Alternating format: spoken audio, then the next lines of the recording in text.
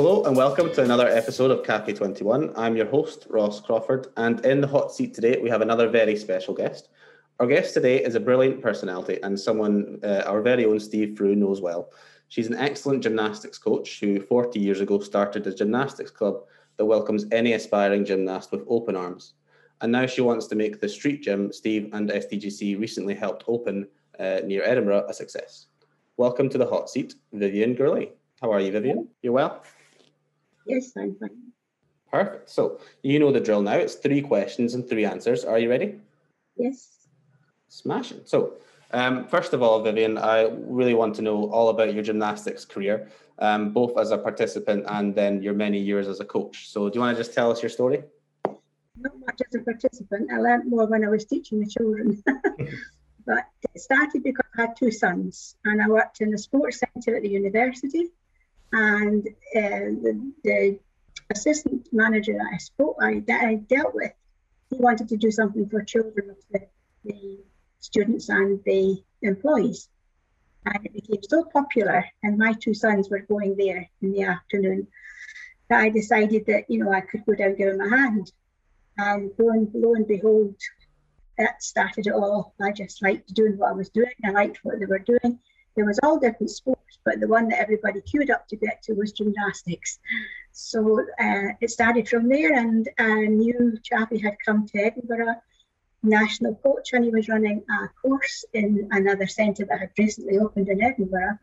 And the boss had said, would I like to go there? So I thought, yeah, that would be excellent. So me and my older son went down, and it all started with Gordon Forster in 1974. And I just grew on from there and there. I got more and more hooked and passionate about gymnastics, and the sport itself is so wonderful to watch, and you can appreciate what the gymnasts are having to do. But I think the thing I get the most from it is watching somebody learn the simplest of things and with a smile on their face because they've accomplished it. And from the preschool section all the way up, it still gives me a thrill to see somebody who's been working hard, and especially someone who people think, they're not going to do anything, they're never going to go anywhere. And you've managed to teach them how to do a forward roll, and they're swimming from ear to ear, and it's something they've accomplished. And that goes all the way through, right to the big ones as well. So that's what started me off. Sounds fantastic. It sounds like you get a lot from just watching the kids grow and get better and improve. Was gymnastics, was it always your passion? Did you always know you wanted to coach for as long as you have been coaching? No, I never thought I wanted to coach. I was always a bit of a leader in school, and I went to school. We had a lot of PE in school. At that time, we had a PE teacher in our primary school every day, so we had run around and be a tree when the music stops.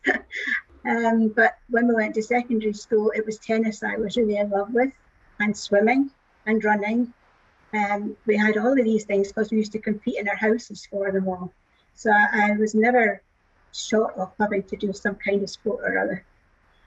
And it ended up that when I came to work in the sports centre, when I had 2 boys and I was older, I was introduced to squash because I worked right next door to the squash courts. And I thought, what's this? Because I do like racket sports. So I ended up being very much a squash player in my 30s and 40s.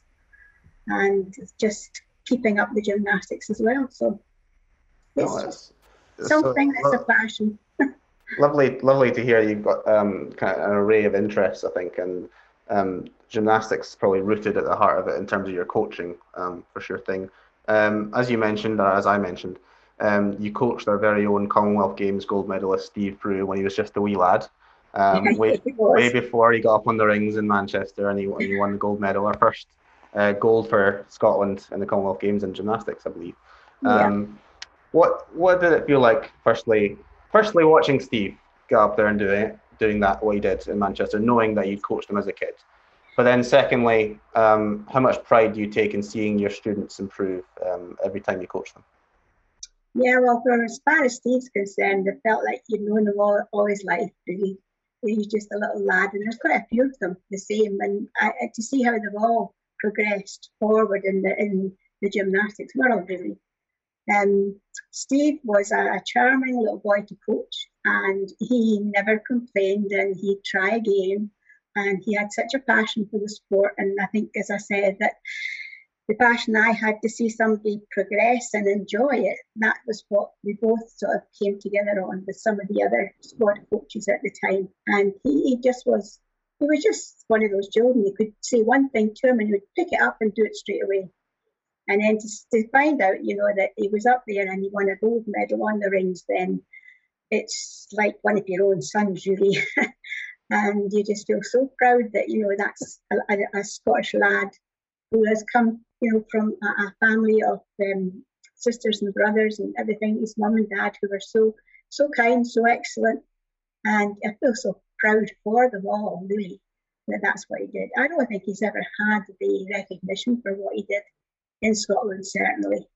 And I think this is what we're trying to do. When he spoke to me a couple of years back when I was looking for a place to make a gym, because we've lived out of schools and sports centres, and he came there, he actually mentioned this, and I held it. And then, of course, we couldn't find anywhere that would accept us. And when the pandemic came in and the lockdowns all came in, I spoke with a friend of mine who runs a gym, and he had said, they had a piece of ground out the back, which would have been ideal, which was kind of used by some of the muscly men, but not the other people.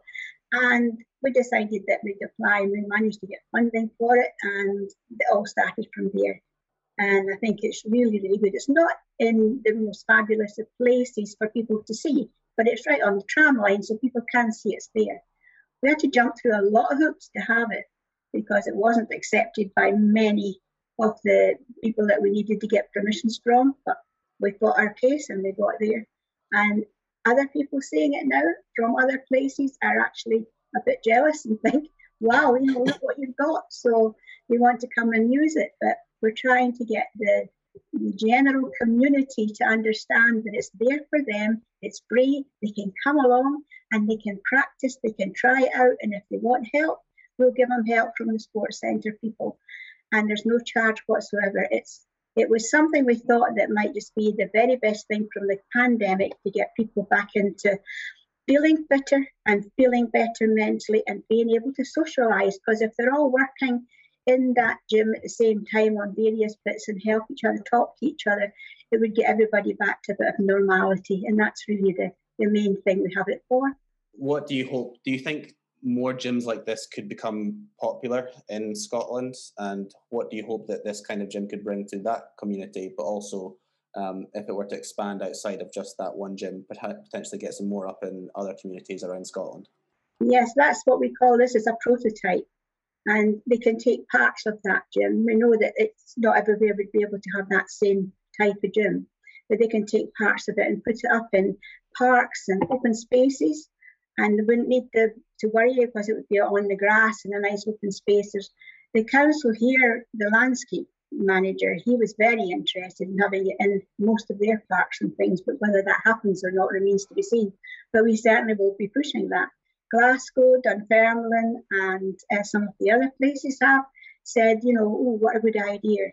But the main thing is that in other countries, you see that there's couple of bars set up, and one of the videos shows I get a walking to work with her backpack on, and then she sees the bar, stops, takes her backpack off, gets up, does some chin-ups, 1, 2, 3, 4, 5, down, backpack on, and trots off to work again. And it's that kind of attitude that we don't have in Britain, that, the sport is there. We have had trim tracks, and some people do use them, but I think they don't understand that just a little bit of something each day would be so much better for them, especially being outside. Even if it's snowing, we'll still be able to do something. Oh, I don't know, Vivian. I like my cup of tea in the winter. I like my warm fire and my blankets. Oh, and you can have your hip flask with you and do your pull-ups. That's a good mindset. It's not a bad attitude. I like that. I like that a lot. I think I'll have to take up your advice in the future. Well, Vivian, that's all we have time for today, but it's been a pleasure chatting to you. So thank you very much. No, of course. So thank you very much for sitting in the hot seat today. We wish you well for the future here at STGC. Thank you very much. Thank you for tuning in to yet another episode of Cafe 21. You can catch the visuals to the Hot Seat collection on our YouTube or on our IGTV page. at STGC 2021. And tickets for our live conference are now live on Ticketmaster. Check out our website, sportstechglobalconference.com, for more information. See you there.